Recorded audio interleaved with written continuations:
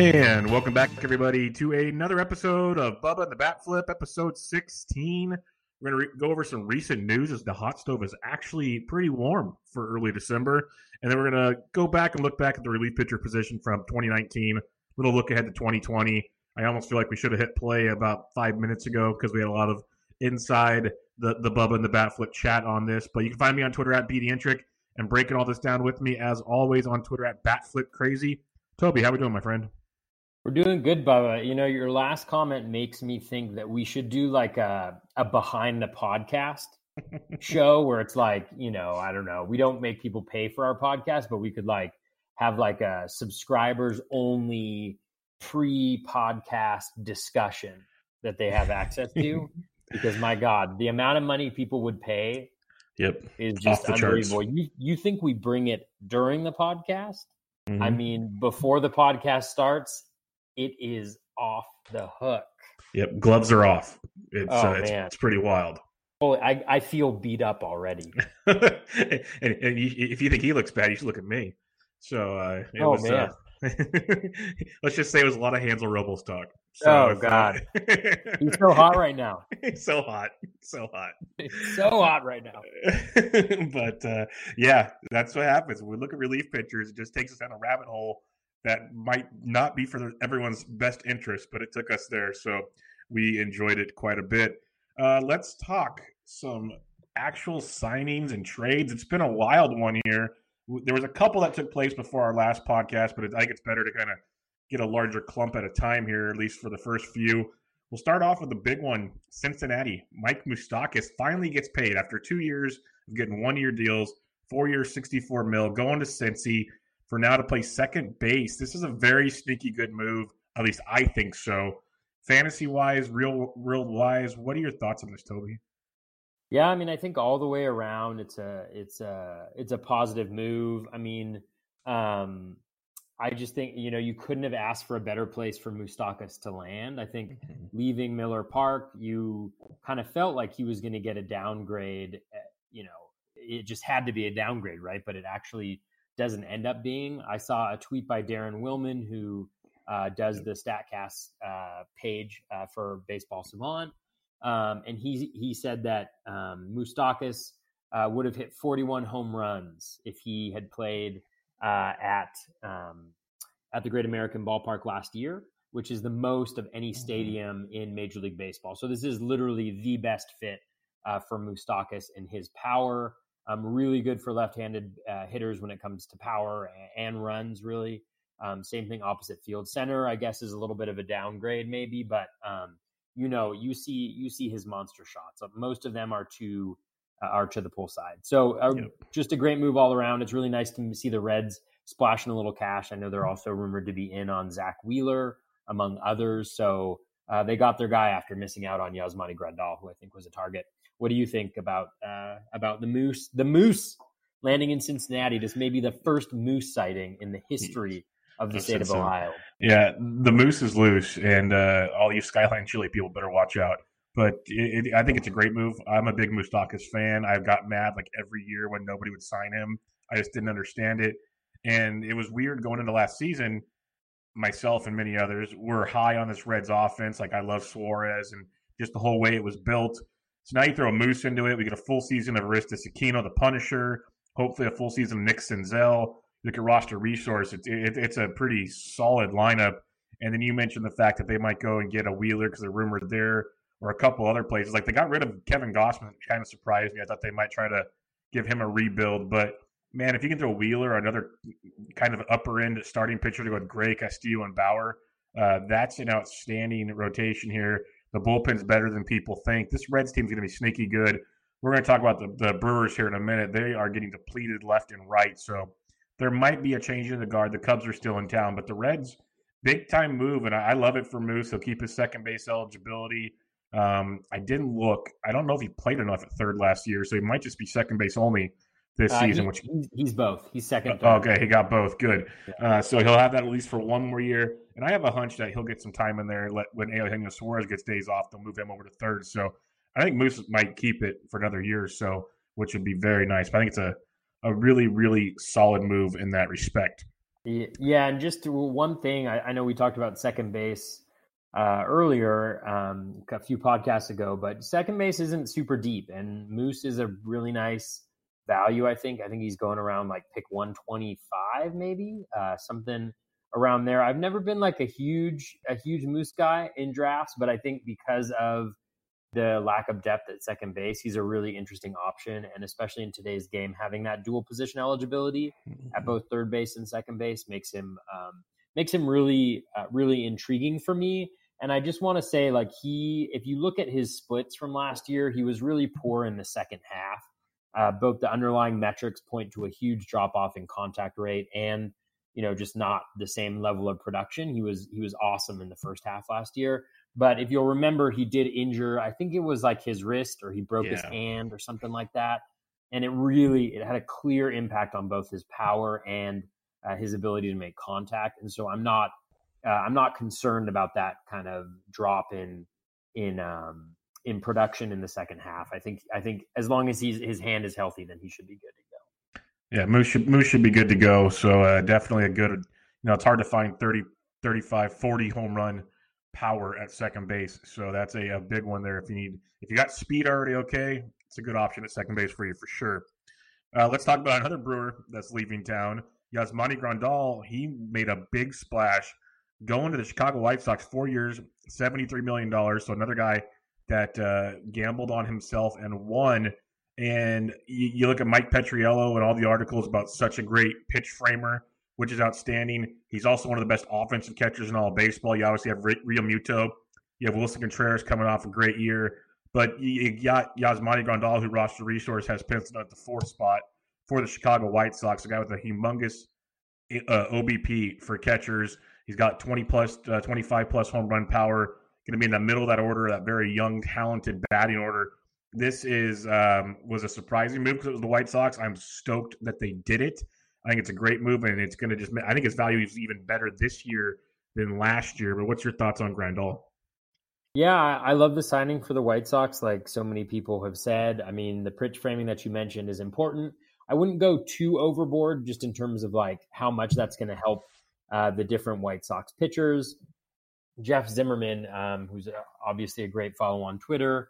I think it's Jeff W. Zimmerman. You should definitely be following Jeff for like all the articles and all the content he puts out. He's got a great mining the notes article that he's putting out about once a week that just has little blurbs from like local beat writers that's super helpful. So definitely follow Jeff. But he had a tweet that was just looking at the fact that Reynaldo Lopez appeared to be the White Sox pitcher who would have had the biggest improvement based on pitch framing, but even that was like a 0.3 decrease in his ERA from like 5.36 to 5.06 or something like that. So certainly can make a decent difference for those pitchers, but still it's not going to turn guys who have a 4.5 ERA into 3.5 ERA guys like all of a sudden, right? And so that's one piece. But with Grandal, when he got signed, I did a little bit of just like checking at the peripherals, and one thing I noticed is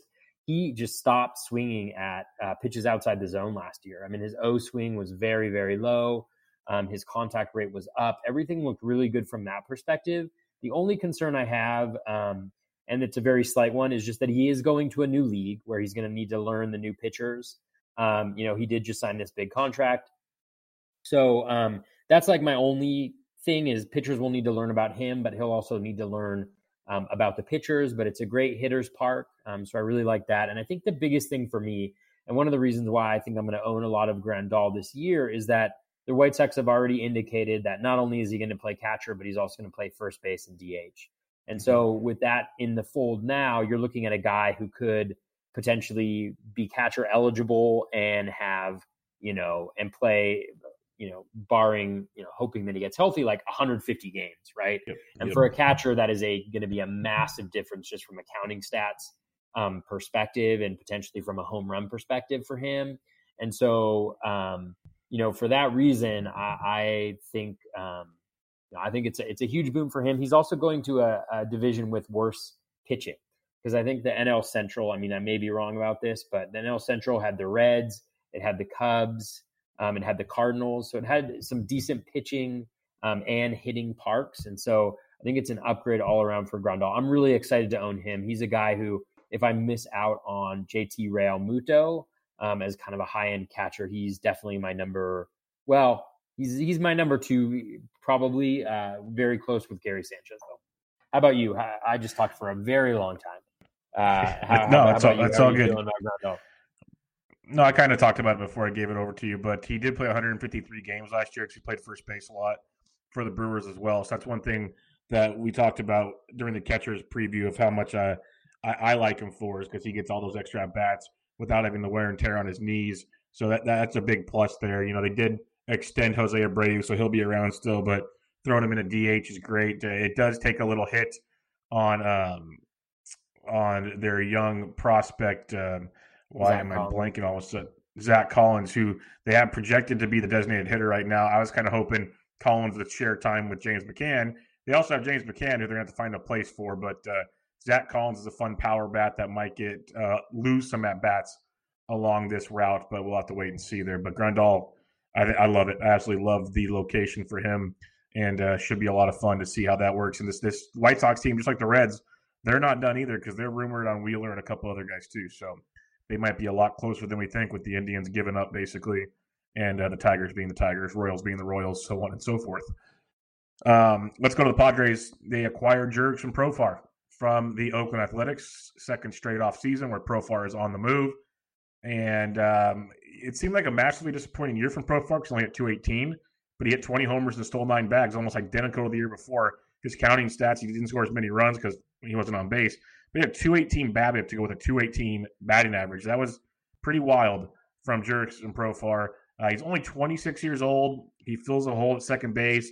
He's projected to hit 8th in the order, which is not ideal for fantasy. I'm not really in on Jurickson Profar. I love the ability of him to run and hit for power, but it's not looking pretty for him right now. Do you have any interest in Jurickson Profar with the San Diego Padres? Not really for Profar. I agree with your analysis. I think, there's some power speed combo there, which is beneficial. If he does hit 8th, that's a big hit to his stolen base opportunities. I mean, he's not a massive speed guy. He's a barely double-digit speed guy, but every stolen base definitely helps right now.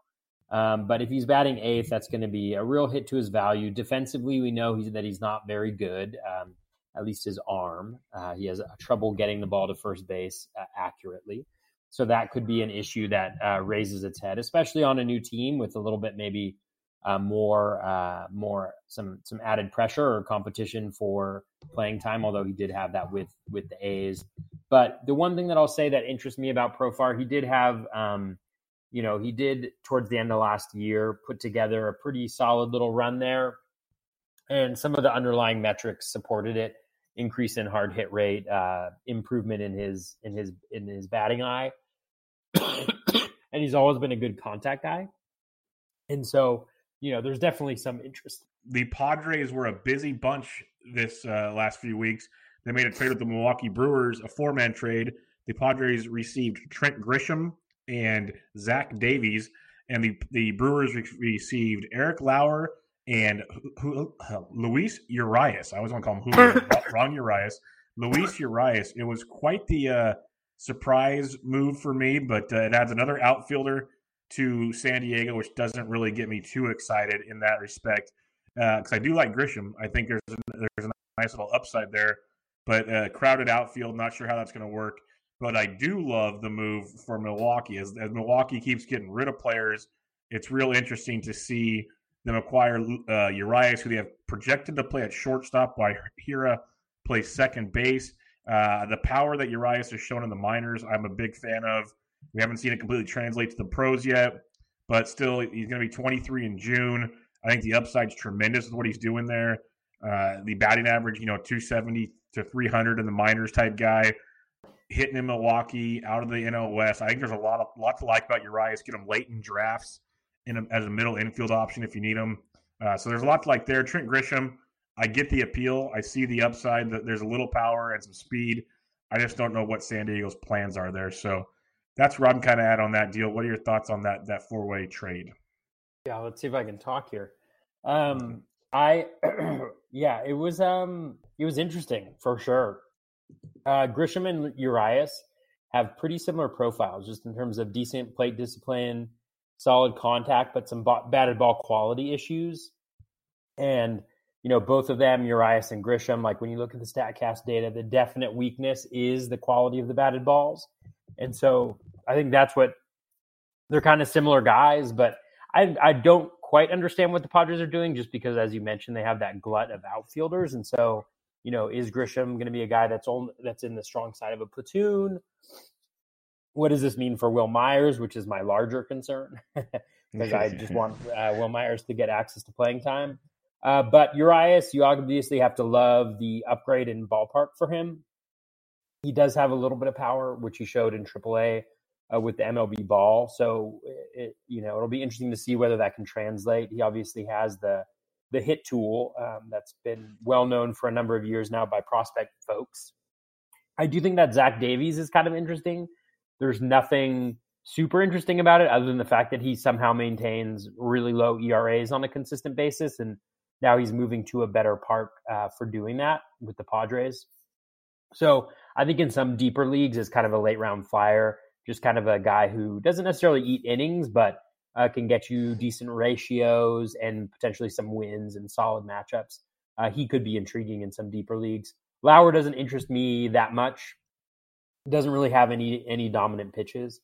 Not that Davies does, but he gets hit around a little bit, and obviously it's a huge downgrade for him in terms of ballpark. So all in all, it seems like a fairly fair trade. Grisham is a solid player, and I really like the elite plate discipline that he combines with a high contact rate. But again, can he make that quality of contact is going to be the key, I think. Yeah, no doubt about it there. Padres stayed active. They went and got one of the top relievers in the market, and I am not misquoting that when I say that. Drew Pomeranz, 4-year, $34 million. Pomeranz was outstanding once the Giants fleeced the Brewers for Mauricio Dubon. He went to the bullpen and was just great for the Brew Crew. You saw it in the postseason. We saw it in the regular season when he just utilized the fastball and increased the velocity there with the Brew Crew. And he was lights out, really sneaky good for the Brewers, and it was a big reason they got to the postseason. I was kind of thinking the Brewers should have kept him, but the Brewers appeared to be getting rid of everybody under the sun. But while he was with the Brewers, 2.39 ERA, 2.14 xFIP, struck out 45 guys in 26 innings. Yes, this is Drew Pomeranz, folks. So he got paid. The relieving market wasn't deep this year. He's going to be an interesting option there, especially if they end up trading Kirby Yates, which they could do. Pomeranz could slide in there. It also just gives that Padres bullpen so much depth. So there is going to be fantasy relevance with Pomeranz, but not sure. It depends on your league, obviously. But it's a very intriguing move. What's your thoughts on Pomeranz in San Diego? Yeah, I definitely think, it's an interesting signing. It's nice. I mean, it's just, the whole Brewers thing. And then earlier today on Twitter, there was this thing about how the Indians are going to have to trade Lindor because they can't afford him in the current state of baseball. And to me, it's just unbelievable, right? You have the Kansas City Royals sold for $1 billion. The Indians are a $1.2 billion franchise. That's what they're valued at.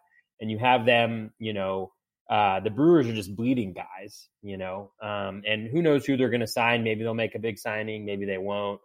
But then you got, things like that happening. So that's just, that I think is just something that's just a little bit sad, I think, from the league overall. Not that we didn't know that it was already happening, but it just shows that there's going to be a bigger and bigger gap between those teams that are really putting resources in, and tip of the hat to the Padres for doing that. I think Pomeranz was dominant towards the end of last year.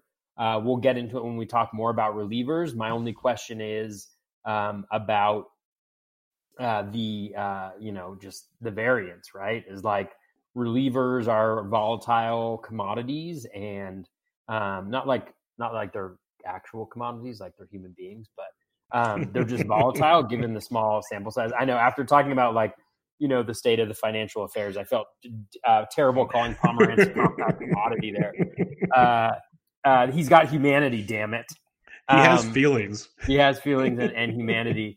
So I think it's super interesting for Pomeranz. Like, I mean, he was dominant towards the second half of the season. So if he can carry that forward, what I thought was interesting is that he was dominant with his fastball. So he threw his fastball on 75.3% of his pitches over his last 10 games last year. And the curve was only 20+%. And so it'll be interesting to see whether he carries on doing what he's doing. If he can, obviously, it's going to be a huge score for the Padres, who already have a pretty loaded bullpen and a bunch of minor league starting pitchers and relief pitchers who can kind of jump in. So a really good move for them. It'll be really interesting to see if they can get, that frontline starter, either Garrett Cole or Steven Strasburg, to really be solidify that rotation a little bit, because their bullpen looks good. They're adding some offensive pieces. So it should be pretty interesting to see what he does, and hopefully he can keep it going, because he was one of the most dominant relievers in the game for a large stretch of the season last year. Yeah, very, very surprising stuff. And it's good to see the Padres making moves. Like you mentioned, the Indians won't do anything, which is ridiculous, but the Padres have been active. Last season, Machado making moves now, making trades. I'd love to see it. Preller's got something brewing down there in San Diego, and the Giants are screwed. So that would be fun. Give the Giants 3 years for all those amazing hitting prospects to. The hitting prospects are great. They got to figure out pitching, and getting rid of Kevin Pillar made me just sick to my stomach. But that's a whole other podcast in itself. The Atlanta Braves made a couple moves. We mentioned Will Smith either early in the show or on the preview podcast for those that sign up on the free 99 deal. We were talking Will Smith as well. He signs with the Braves 3 years, $39 million, and it kind of surprised me, and I know it surprised you because you liked Mark Melancon. I think you took him either in the mock draft or in your DC right before the deal happened. I think it was a mock draft. I took him everywhere, Bubba. I took him everywhere. And on the bright side, reports out of Atlanta say it's still Melancon's job. Me personally, I find that hard to believe when you pay Will Smith 3 years, $39 million. Maybe they do a committee or righty-lefty thing. I think it's Will Smith's job to lose. It's a weird deal. I actually wrote about these two guys for the Fantasy Black Book, and it's one of those things where you want a piece of either or, because they're either going to both get saves and holds, the ratios. There's a lot of angles here with Smith and Melancon. It's a great landing spot for Smith on a really, really good team. Saves will be aplenty. I don't need to go too much farther in this. What do you got on Will Smith and your thoughts on that whole mess in Atlanta now? Well, I think Mark Melancon gets the job, keeps the job, never relinquishes the job, and we never hear from Will Smith again. That's it. Yeah, simple. Short, sweet, simple. I tend to I am totally biased here because I was targeting Melancon in a lot of places, but I do think that they will give Melancon the job. The analysis that I kind of buy into, which I've heard a number of people say, is that Smith will be the high leverage guy, right? They've already signed him to the big contract. Melancon's also on a big contract, $16 million, I think this year, or $14 million, something like that. Who knows why they picked him up? It's a lot of money. Yeah. That was a very nice favor of them to do to the Giants. But I think Smith will be that kind of high leverage guy who comes in. And so it may be that he collects some saves and Melancon misses out on some, and then he works the eighth sometimes. But I do think that they'll probably keep Melancon in that role, at least temporarily. And I think if you're a Melancon owner, like I am in a lot of places, you're just hoping that he can start off the season hot so that he can hold on to the job for a little bit or even the full season. But I definitely think Will Smith is the better pitcher. I think that's pretty clear just by the skills. And if you look at him, he's been remarkably consistent. Yes. Since his rookie year, the highest ERA he had was a 3.7. His whip is normally in the 1.2 to under 1 range. Like, he's just an all-around solid pitcher. It's nice to see that he is getting kind of the recognition that he deserves for that consistency with the contract that he signed. I'm actually not I think the Braves bullpen is solid, but I also think it's, I like Will Smith a lot. I don't think Melancon's that great. Again, the only reason why I was buying into him as closer is because he seemed to have the role, at least from day one, and the price wasn't high. And as we talk more about relief pitchers, I'll get into why that's the type of guy that I want to be targeting this year. But, Chris Martin was a nobody before last year. And so will he be able to repeat? He even struggled with the Braves towards the second part of last season. Obviously, Luke Jackson was really good last year, but he really faded down the stretch, not just in terms of outcomes, but also in terms of skills. And so they obviously have the makings of a decent bullpen, but I hesitate to say that they're going to be a dominant bullpen with the guys that they've got in there right now. I don't think Shane Green's very good either. No, he's So garbage. again, I think like there's a lot of names, there's a lot of money being put in that bullpen. I don't necessarily know if it's going to translate or not, but Will Smith is the best arm in that bullpen, and I'm just hoping that Melancon is able to hold on to some saves, because I'm not going to own Will Smith a lot of places because he's already going super high in drafts, like ahead of a lot of guys who are actual closers, and so I will probably not own many shares of him heading into this year. Yeah, it's a tough one. You don't want to pay for a potential committee or whatever situation. You don't want to pay that high price, and Will Smith will cost that for you. So really a tough one for you there. We'll stick in Atlanta. Travis d'Arnaud signs a 2-year, $16 million deal to catch for the Braves. I really don't care about Travis d'Arnaud from a fantasy standpoint. I know some people do. He had 16 homers last year between 3 teams. He hit 1 the year before, 16 the year before that. Doesn't really do it for me. I know Jason Collette talks about a hitting change he made in Tampa Bay. Maybe that sticks. You still have Tyler Flowers there. I was hoping Alex Jackson, the rookie, would get more time because he showed so much power in AAA. That's pretty much going to be non-existent now. But with d'Arnaud and just Atlanta in general, their philosophy is they love to do the committee. We saw with Suzuki and Flowers. It might not be a complete 50-50, but I'm thinking maybe 60% of the games Travis gets, and then the 40% to Flowers. I think 65 would be your best case scenario. He's not going to be an everyday guy, and that's the big deterrent for me. I know it's a lot of catchers these days. We talked about it, but he's going to be lucky to get 100 games, I think, at the position. What's your take on d'Arnaud to Atlanta? Yeah, I mean, I agree with your take that, it limits his value because of the platoon that the Braves like to employ.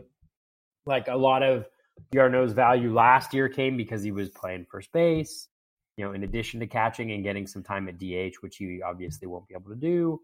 So I'm not that interested in him from a catcher perspective. Like if he's going to have 80 games played, if he stays healthy, which is something he hasn't been able to do in the past, then that'll be decent as a catcher too. But I don't see him as a catcher one right now, although I haven't done the type of deep dive that you have yet on catcher. So maybe I will change my mind once I dive into the dregs that is catcher. But yeah, so I'm not super interested. There is some interesting things going on in the profile. Over his last 40 games, the power definitely improved. The ground ball rate went down a little bit as well. So if he can keep that up, I think that's really good. But not a huge fan of d'Arnaud heading into next. Yeah, me neither. Let's go to Texas. The Rangers 3-year, $30 million deal to Kyle Gibson. For some reason, I've always had a soft spot for Kyle Gibson. Don't know why. I might be a masochist or something because he's really definitely not overly great, for sure. But he's good. Like his last 2 years, xFIPS 391, 380. He's almost a K per 9. His slider is outstanding. I saw a couple tweets from Eno Saris and Rob Silver breaking down his slider and how it compares to other pitchers. He's not elite by any means. He's going to Texas with the new climate-controlled ballpark, which will be a lot better than pitching in Arlington. So that notion needs to get thrown out. We saw the changes they did with Lynn and Minor. I'm not saying he's going to be great, but I think you might be able to get a little bit of later round value in a deep league on a guy like Kyle Gibson. Based on what I just heard there, I made you sick. What's your thoughts on Kyle Gibson? You didn't make me sick, Bubba. Let me tell you. I bet our listeners didn't know they were getting sniffles and coughs along with the podcast today. Congratulations, everybody. You all go home winners tonight or today or this afternoon, whenever you're listening to the podcast. My general thoughts about Gibson, I think Gibson is who Gibson is. He's been kind of the same pitcher for the last 3 years or so. I mean, the swinging strike rate has increased. The K- walk has gotten a little bit better. He's got some dominant offerings, that's for sure. But the fastball just isn't, it's just not good enough. Like he doesn't have the hard stuff that can get him through. And it's the only pitch. Those are the only pitches that he can throw for strikes. Like he can't throw the other pitches over the plate for strikes. And so for that reason, he gets behind in a lot of counts. His walk rate has been fairly high. Recently, it wasn't too bad last year. I think it was 7.9%. Previously, he's struggled with that. Walks, gives up a lot of hits, gives up a lot of runners, and gives up a ton of home runs as well. And so for that reason, he's also going to the AL West where he's going to have to face the Astros and the A's more often. And so for that reason, like, I think Gibson kind of is who he is. I wouldn't expect him to take any massive steps forward. He's also like older than you think. He's 32. Not that means that it's the end for him, but with all the wonderful things that he's been able to do, right, in terms of his repertoire and things like that, his highest K rate is 22.7% from last year, which is actually below league average. So,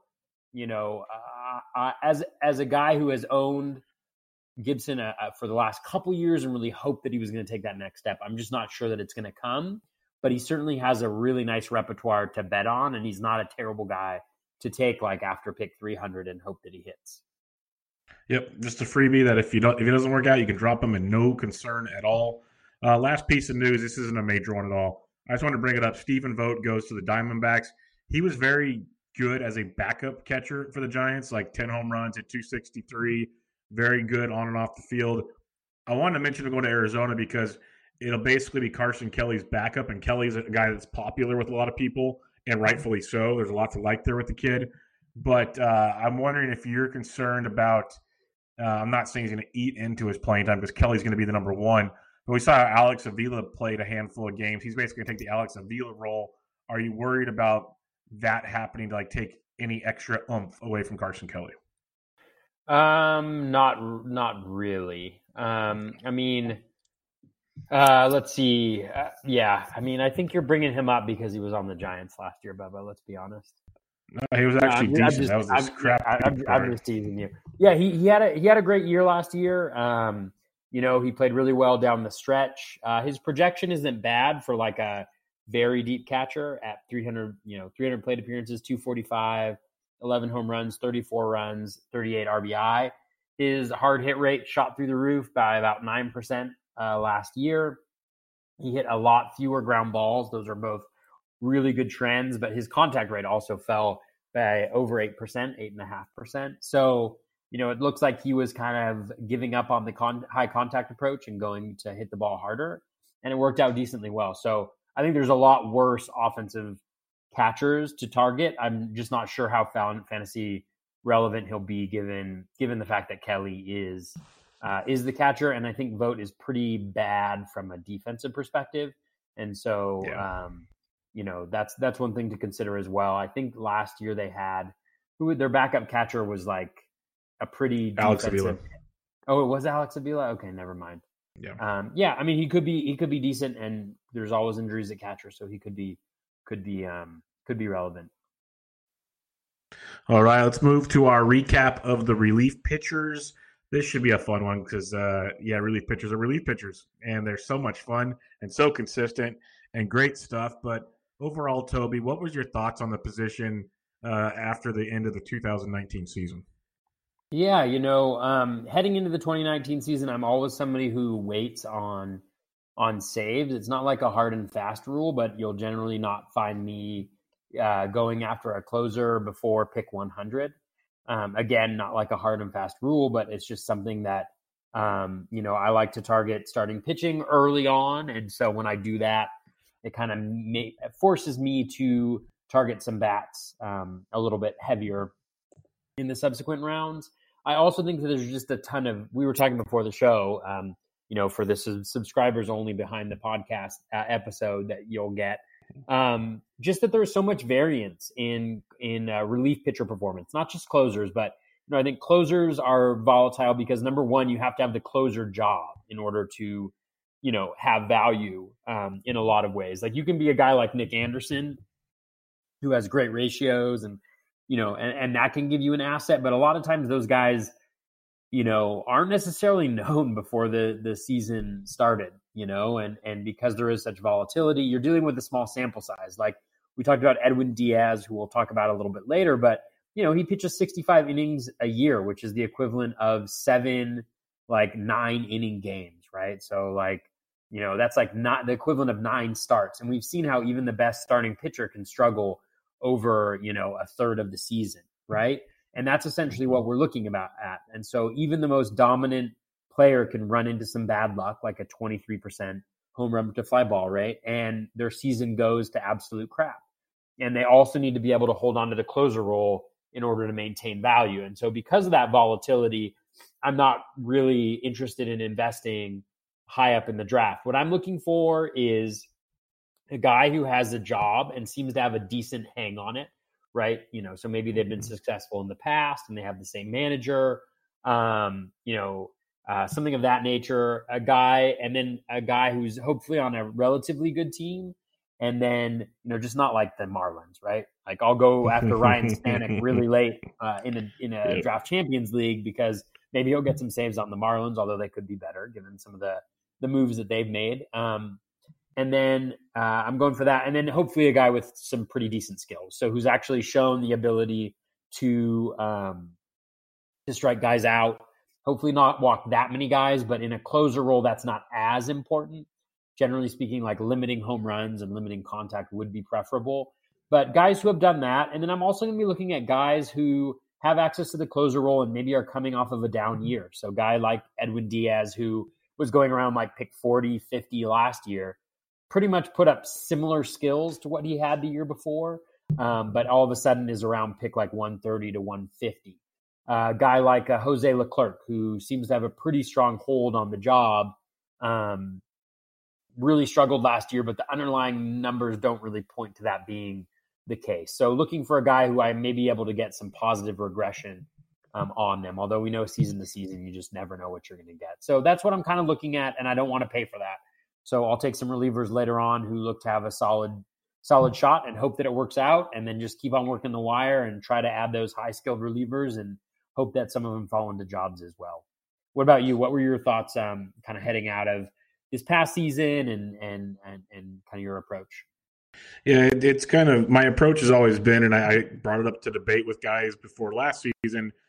It's, do you just pay the price and get two elite closers that has the job and has the opportunity to go big for you, or do you just play the waiver wire game, or do you take guys that, like you're talking about, you wait and then you play the waiver wire?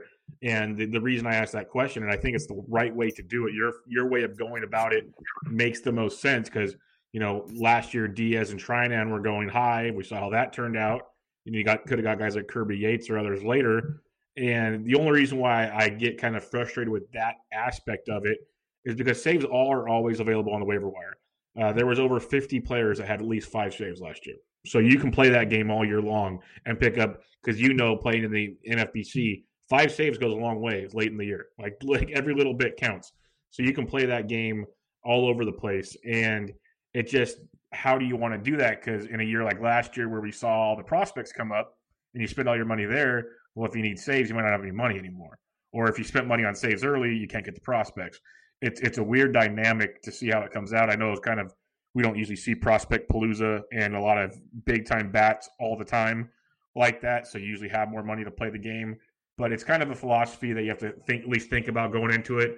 I guess I like to try to get not one of the big dogs, unless the league dictates that. But I try to get one of like the maybe 5 through 10 guys after pick like 120. Grab one of them, maybe 2, depending on draft flow. Get one of them, then I'll gamble on like 2 other guys later.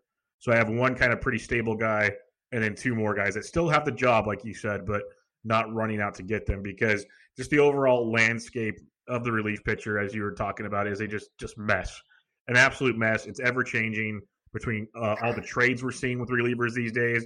There were a lot of teams with 2, 3, 4 closers at different times last year. Injuries, like I said, the trades. It was a wild, wild west. And last year Kirby Yates was the only guy over 40 saves. The year before that, we had 3. The year prior to that, we had 3 plus 3 guys at 39. And the year prior to that, we had 6 guys over 40. So it was a massive decrease in the overall volume of saves this past year. And it makes you kind of wonder how you want to approach it. Do you want 3 closers? We can talk about this at the end when we recap it. Do you want to go with 3 closers instead of 2? Or does it make you want to go and get the guys that consistently put up 30-plus saves time and time again? It's a really interesting philosophy that one has to make going into a draft. But I'm pretty sure I'll be with you on the waiting game, because I can make a case for 15 or so guys that I don't mind going to war with come opening day. All right, let's talk about some that we got right and then some we got wrong. Who was the first reliever you got right last season? The first one was Kirby Yates. So the consensus rankings on Yates at Fantasy Pros was at him number 10 heading into this year. I had him at number 7, and he finished at number 2. Obviously, he was dominant heading into the year. What I really loved is he has that filthy split finger fastball, which is just an absolutely dominant pitch. He checked all the boxes in terms of closer role. I know there were some concerns that he might get traded by the Padres, but I think that actually a lot of times affects the guy's price and ends up giving you a little bit of a discount. I think Will Smith is a good example of that from this past year that worked out really well. And I think a lot of times also what I think I see happening in Fab is that early on in the year, you have these really high bids for the closers when closers roles open up. And then towards the middle and end of the year, obviously there's less of the year left. People have less Fab. And so it's a little bit cheaper to speculate on saves. And there also seems to be a little bit more turnover. Again, I haven't done the analysis on that. So that's just kind of my sense of things. But for that reason, again, waiting is not a terrible option. But with Yates, he just had that dominant splitter. And that's what I'm also looking for is like a dominant pitch like that that can get him the strikeouts that he needs to be successful in the closer's role. I obviously didn't think he'd pitch as well as he did, but liked him a lot. So was excited for that. Unfortunately, he got pushed up towards the end of the draft, so I only had him in a couple of places, but still one that I got right for this year. How about you? Yeah, who's your first? It's definitely a good one. And right now, if you want Kirby Yates, he's going 89th already in NFBC draft. So that price is stocked up there. My first would be Josh Hader. This is a guy I drafted in BARF pretty early. I like relievers. I guess one thing I left out is if I'm going to gamble on relievers or whatever, I want guys with high strikeout upside. That's why guys like Shane Green and some others were never on my list ever. Like, I don't want pitch to contact closers. I want guys that can blow it past people. That's what Josh Hader can do. Now, this past year, he's still put up great numbers. His strikeout rates are crazy, but he improved his saves from 12 to 37 because it wasn't a committee anymore. It was his gig, and he dominated it. The one concern I have is towards the end of the season, he started dominating a little less. I don't know if the wear and tear finally got to him from the heavy workload the year before, what it was. The overall numbers still look good, but for those that remember towards the end, it got a little dicey. And if you go look at his quality of contact, his barrel rate's up, his hard hits up. All those stats you don't want to see up are up. So just keep that in mind. He might be getting traded. He's like rumored in trades because the Brewers are just doing God knows what over there right now. I can't figure it out. But when it comes down to it, I was very, very high on Josh Hader, higher than others because people didn't believe he'd get the main saves chances. They thought he was still in the committee. He took the role. He struck out more than he's ever struck out in a season. And I'm a big Josh Hader fan. If we find out things are okay, I'll still be a fan of his. Like, he's my third reliever off the board going into this season for me. Many will have him number 1. He's going about pick 73 right now in NFBCs. I'm a little concerned at what I saw towards the end of the season, but maybe the offseason will do him right because the stuff is still filthy, and I think he's a very, very talented big lefty. Who's your number 2? My number 2 is the previously mentioned Will Smith. Consensus number 19. I had him at number 15. He finished number 7. In terms of closers, I own him in a ton of different places, including a main event and TGFBI. He was super useful. He's a great relief pitcher, super consistent. I'm sure he'll do really well with the Braves in that high leverage role with Mark Melancon getting all the saves. Yeah, no doubt about it. My number 2 will be Ken Giles of the Toronto Blue Jays. It was a weird year for Ken because he battled some injuries and everything. But when he was on the mound, this dude was filthy, absolutely filthy. He finished with a 1.87 ERA, 273 xFIP. I can live with that. 23 saves. He's had 23 or more saves in 3 straight seasons. His strikeout rate went up to almost 40% this year, and his walk rate increased to 8%, which was not ideal. But his stuff was great. We look at his StatCast metrics. Fastball velo in the 95th percentile, K percentage 99th percentile, xWOBA 98th, xSlug 95th, xBatting average 96. This dude was absolutely filthy for the Toronto Blue Jays. Now, there's rumors of him getting traded too. That could ruin him for the upcoming season. But for now, he was a four-seam and a slider combo guy and was just outstanding what he was doing on the bump. And I was very, very high on him. He was one of my – if I wasn't taking one of the elite options, I wanted to get me some Ken Giles in the mid-rounds. I was very, very happy with him. And if you look at NFBC early on here, he's going about pick 143. Couple picks. It's weird. There's like a run that goes in NFBC right now. 139 Kenley Jansen, 140 Will Smith, 141 Craig Kimbrell, 142 Edwin Diaz, 143 Ken Giles. So it's like everyone feels the pressure about that point in the draft. But I'm a big Ken Giles fan going into this year, and the Blue Jays should be even more improved as they get another year older with all those youngsters. There's rumors of them getting a couple nice bats possibly. Could be an interesting team. So that's my number 2. Who's your 3? Well, he's so hot right now. Hansel Robles is my number 3. I could not go without Hansel. He wasn't a guy before the season I was targeting by any stretch of the imagination. But when Cody Allen struggled mightily as the Angels closer, I was trumpeting the get Hansel Robles. I was trumpeting I don't know what you trumpet, but I was trumpeting that to get him. Trumpeted the trumpet. So I got him in a lot of places. The reason for that was pretty simple. The other guy he was going against was Buttrey, who a lot of people liked a lot more. If you watched really closely, Robles was pitching in the 8th inning on a fairly consistent basis. Like there was definitely some switching around of roles. But I think something that I always think about is cost. And with Robles, with Buttrey being a younger guy who's probably going to be with the team with a longer period of time, like I thought they might go with Robles, who's more of a veteran, probably doesn't have as long of a tenure and won't be hurt in arbitration with the saves. And then I think finally, like his cost was a lot lower. I mean, Buttrey was going for a lot more, right? Like he was going for, I think, over $100 like on Fab. And Robles, I got him for under $10, I think, in every place where I picked him up. And in those types of instances, like, you know, I'm always going to go for the guy. If there's question marks, I'm always going to go, and there's relatively similar skills, I'm always going to go for the guy who's going to be cheaper because you're paying a hefty cost right there for what is pretty much a guess. And there doesn't seem to be that much differentiating the two pitchers. And just so I'm going to go with that instance. And Hansel was kind of my Brad Boxberger from this past year, although Robles was good and Boxberger wasn't.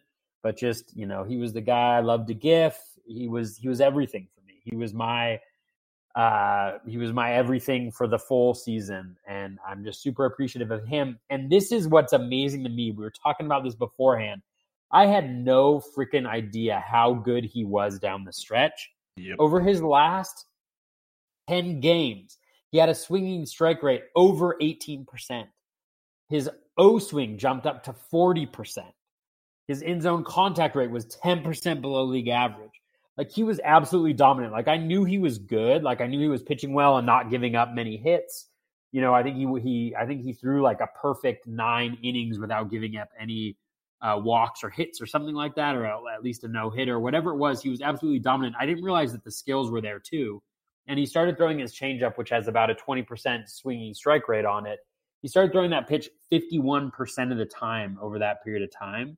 And he was absolutely dominant. So I actually wasn't in on Robles heading into this year. I was like, it was fun while it lasted. But I don't want to pay for a guy who I don't actually think is that good. But it turns out that Hansel Robles actually was pretty damn good. And so the only concern I have slightly with him is the fact that he has a new manager with Joe Maddon. So if he struggles at the beginning, who knows who Maddon's guy is. But he certainly earned that absolute that dominance down the stretch. And he helped a lot of people down the stretch. And for that, he is the hot man.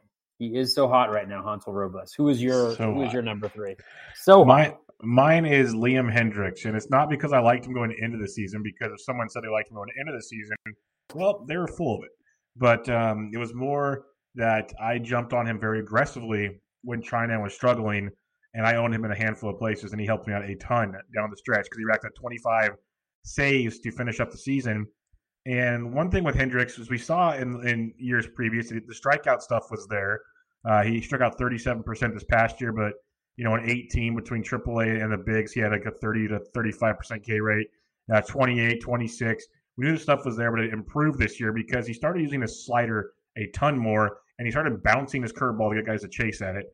It was very, very effective and very, very impressive. All of his metrics pretty much jump off the page. The hard hit rate isn't ideal; it's almost 40%, and his barrel rate's only 6%, which isn't too bad. Like his xwOBA and everything, his quality of contact, which is one thing I like to see, it was very, very low. And in pitching in Oko Coliseum is always going to help the pitcher out in that situation. It's going to be hard for me to buy back in and jump on a guy like Liam Hendriks, who came out of nowhere at his age 30 season to save 25 games.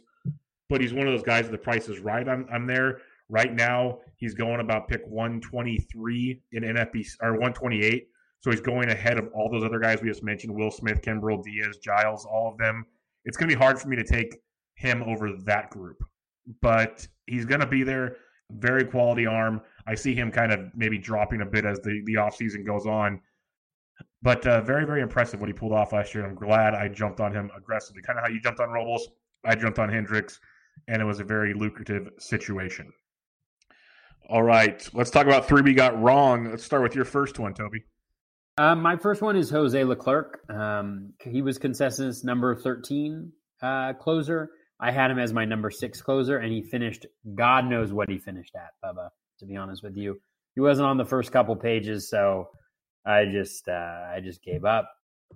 The one thing I'll say about Leclerc, and I think this is absolutely fascinating here, is Leclerc's expected WOBA was 267 last year with a 306 WOBA. So he was incredibly unlucky on contact. He actually had one of the lowest barrel rates of any pitcher who qualified on the StatCast leaderboard. And he actually had the same expected WOBA pretty much as Hansel Robles, as Will Smith, as Edwin Diaz. Like all those guys had the same expected WOBA. It was just a matter of who got unlucky with contact. And so Leclerc is a guy, he's not without warts. The high walk rate was the death of him earlier on in the season. He just couldn't hit the zone. But he started to improve that. His first pitch strike rate was much higher towards the end of last year. He started to strike out more guys, walk fewer guys, got that walk rate down to a manageable 11.9% over his last 10 games of the season. So hopefully he figured something out, but a guy who just has a couple really solid pitches. His fastball is really good. And so he's a guy that I'm going to be hardcore in on heading into next year. I missed on him this year. Let's just hope it's not 2 years in a row. How about you? Who was the first one that you missed on? Mine was Blake Treinen. I was a big fan of Blake Treinen. Maybe that's why I own Liam Hendriks everywhere, because I saw it firsthand every night looking at my pages. But I really liked what I saw with him after a few years of being a really good closer for the A's, and it didn't pan out, obviously. He was just getting hit all over the yard, tons of hard contact, tons of home runs. But the biggest thing is his control left. His walk rate ballooned up to almost 14% last year, which is just ridiculous, kind of Jose Leclerc-esque in that sense. The stuff was still very good. The velocities on his fastballs are still 96 and above. You're still getting over 25% swinging strike rates on his pitches. There's a lot to like there with him. He just needs to work on that quality of contact because his slider had a 232 WOBA, but he throws a cutter, a four-seamer, and a sinker, and they're all about 350 or above, which is not what you want to see there with the xwOBA. So he needs to work on his pitch mix more and work on his location and just stop walking frickin' guys, and he might be okay again. And some team's going to get a deal with him since the A's non-tendered him. He's going to get cheap on somebody, and he might sneak into some saves later on, or you're going to sit and watch and see how he develops. But the stuff is still there. Just curious to see if he figures it out, but I was definitely wrong on Blake Treinen. Who's your number 2? My number 2 is Edwin Diaz. I had Diaz as the number 1 reliever, like a lot of other people heading into this last year, and he did not pitch super well. But again, it wasn't because the skills, had some sort of massive deterioration. He had a 344 WOBA with a 277 expected WOBA, which just shows like the dude was super unlucky. A 258 batting average with a 207 expected average, a 502 slug versus a 366 expected slug. if you look at the biggest discrepancies between relievers, Diaz is going to be at the top of that list. He was still incredibly, the skills are just incredible. He struck out over 15 guys an inning, 39% K rate. He had the 8th highest K- walk rate among all relievers in baseball at 30.3%. His swinging strike rate was close to 18%. He was just absolutely dominant from a skills perspective, but the batted ball quality was poor. I think, again, he's going to make a really good buy low candidate heading into this year. And so he's a guy that, again, I'm going to like heading into next year, but I definitely missed on him this year, having him number 1 overall. And he definitely he struggled. There's no other way to put it. Yeah, Diaz is a very fun bounce back candidate coming into this year. No doubt about it.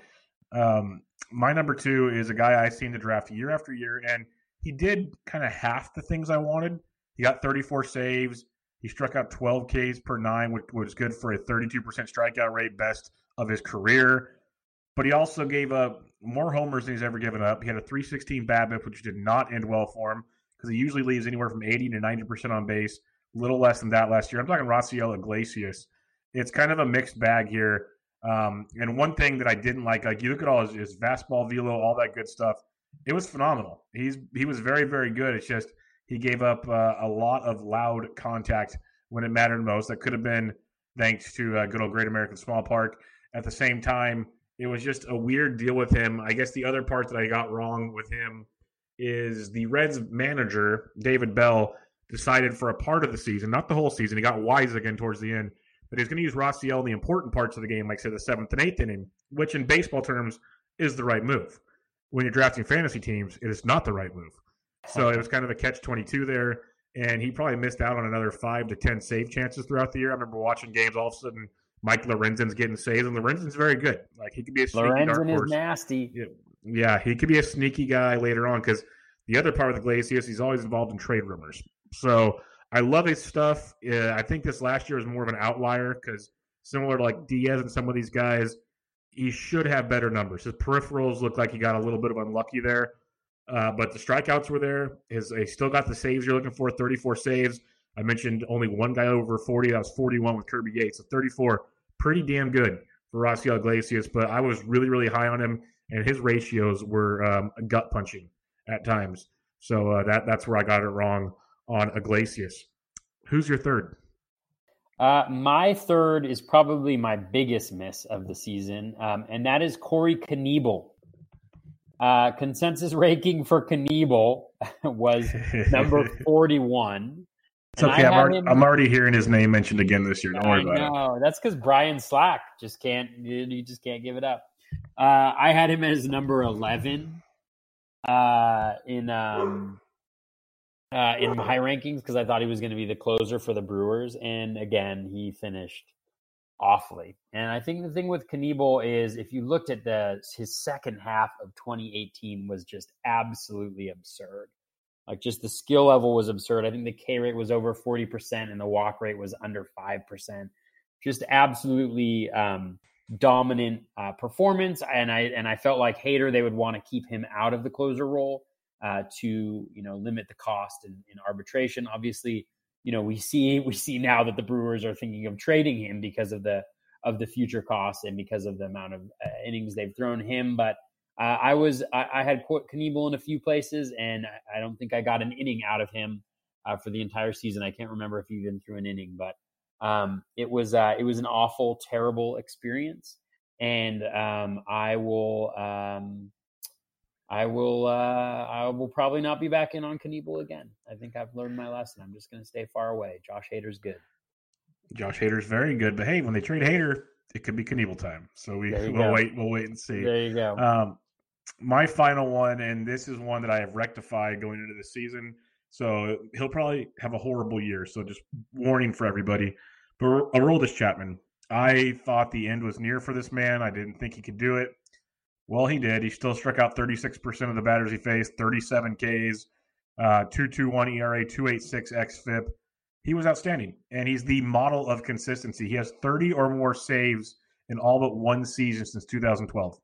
It's ridiculous what he does in a landscape that we keep talking about is always so volatile. It is not volatile when it comes to Aroldis Chapman. His off the field stuff is volatile, and that's disgusting. But on the mound, when we're talking fantasy baseball, he's as good as they get. And I'm not even going to go over his entire StatCast page, but the whole little red dots on the bars when you first log in, it's all in the upper 90 percentile. That's pretty much all you need to know. This dude's filthy. I wrote him off. I will not write him off next year, so buyer beware. But he was outstanding, and he keeps getting older, but he's going to be 32. He's just on a Yankees team that's going to give him a lot of save chances, and they found a way to monitor him really well, give him a couple extra days here and there because of the depth of their bullpen, and he stayed fresh all year. And I didn't think they would do that. I think I was off him last year because they got Ottavino, they got Britton, and all those pieces. Well, I saw how they used him this year, and Betances will be out of the way completely for good. I'm a big Aroldis Chapman fan going into this year. If you want to get a stable reliever, I have confidence in Aroldis Chapman, which sounds disgusting to say in fantasy, but I do, and I got him wrong this past season. Yeah.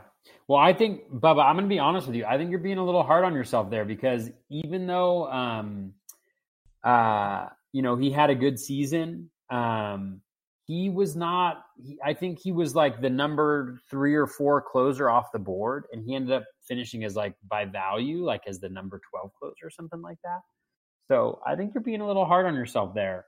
And, even Rizal got those 34 saves. So you did a good job of identifying closers. I'm gonna listen to you instead of myself because I as usual, don't listen to me. Don't listen to him, but he only wins all his leagues. So don't listen to him. He's a waiver wire machine. There you go. All right. That wraps up that portion of it. From the discussions we had on this podcast before the show, whatever else you've talked about relievers, and we'll do a reliever deep dive later on. What's your kind of thoughts now going into 2020 with this ever-evolving relief pitcher role? Yeah, I mean, I think that more than ever, I am committed to getting closers late, just because I do think that there is a ton of variance. That's not to say, I mean, I think there's going to be less variance with the upper echelon guys, right? The guys who have done it, who have proved it before. I do think that this year is a little bit of an outlier in the fact that Edwin Diaz and Blake Treinen were kind of failures, were epic failures at the cost that they were going. That isn't usual to happen with those upper echelon of closers, but I just think that the way that you win leagues is by finding value later on. And I think something that is very, very hard to do is to get value from any closer that you draft towards the top end of the draft. And so I'm going to wait on guys. There are a lot of skilled relievers. There are a lot of guys who come out of nowhere, like Liam Hendriks, like Hansel Robles, who just kind of appear. And I think you need to work the waiver wire. That is, if you have a waiver wire, right? If you're in like a draft champions league or a best ball where you don't get to go and do fab, then you obviously need to bump them up a little bit. But in traditional leagues where you have fab and waiver wires, I'm going to wait on closers and I'm going to go for those guys that are past that little bunch that you talked about, right? Like not the guys who are in the like maybe in that 120-ish group.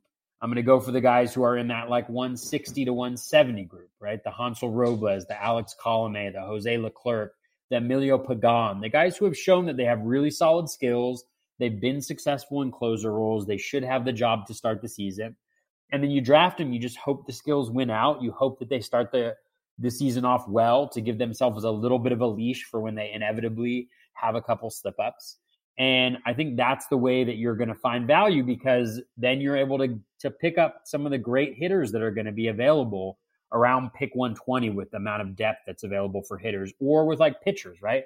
Like you could choose between Jesus Luzardo, Frankie Montas, Zach Wheeler, Denilson Lamet, Eduardo Rodriguez, Zach Gallen, or getting your first closer if the ADP stay the same, right? And I'm sure that all of us who are on here love one of those guys that I just mentioned, and they're going to be able to have a much bigger impact on your team, at least like, if they're successful, then I think a closer will. And so I am going to be waiting on the closers to happen. I also think that the guys who get dropped because of because they might get traded. I think those are guys to target as well. Target them, pick them up, and as the season progresses and we get closer to the trade deadline, try to identify if there's a clear backup closer with solid skills and try to roster them early on so that you have a little bit of protection for that pick, right?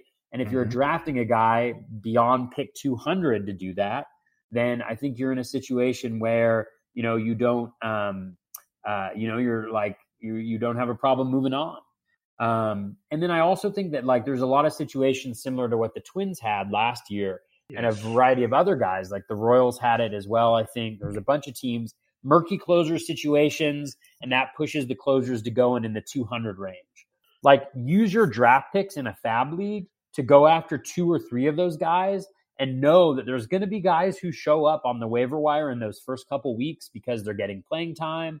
Maybe somebody's released, maybe somebody's traded, maybe somebody's performs really well, whatever it is. Trust yourself to be diligent on the waiver wire and to be able to, get those 2 closer possibilities on that one team, see how it shakes out, and then be fine moving on from that guy who didn't get the job. And so I think, I think the way to go is to wait for closers. I feel pretty strongly about doing that as the way to win. Again, it depends on what your league standings are. It depends on a lot of different things, but especially in leagues, where in deeper leagues and in leagues where, there's an overall competition, I definitely want to be getting some value from those relievers and not wasting a high draft pick on them. Well, like they say in the overall competitions, you can't punt saves. So you got to make sure you get them. And you mentioned guys going late, like Archie Bradley's the closer now. He's 191. Brandon Workman, for those that don't know, go look at his numbers. He was insanely good for Boston, and he wasn't really talked about at all. Like, because it was always him or a couple other options. Workman was very, very good. And he's going back to 196. Ian Kennedy, 217. It's not pretty. He's going at a value. Sean Doolittle's going to regain the role. He's going to 225. He's one of the best closers in baseball. Had some injuries last year that kind of masked an overall good season. Didn't make it look as good. It goes on and on and on. If you look at just go down the list of options here at the relief pitching position, and then you can take your darts. Does Keona Kela get the job in Pittsburgh? So on and so forth. So there are some definitely later options that are quite intriguing at the position. But even, pick 150 to 200, there's a good 12 closers that you can definitely load up on and get some damage instead of taking some different things. So, yeah, I like your approach. We're pretty much on the same page there.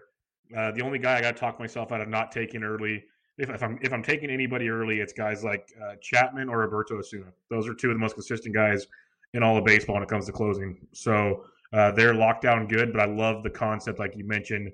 Get your hitters that are very, very good. Get your closers later. Work the wire, so on and so forth. It makes it very interesting. But we'll have to wait and see. Like Mark Melancon is going to pick 232 right now.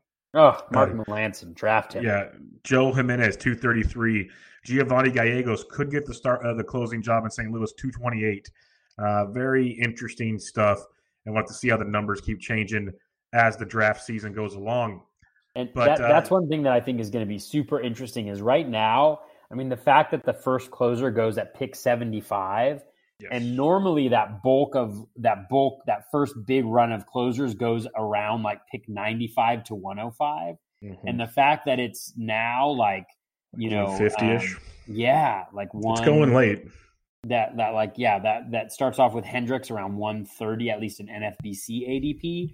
As you mentioned earlier, like it's going a lot later. It's going to be interesting to see whether that continues as the season gets closer because people are thinking, hey, those guys aren't a sure thing at the top because of what happened to Diaz and Treinen. Again, that's not usual, but I think the position in general just has so much variance and is so dependent on role that it's hard to invest a ton in it.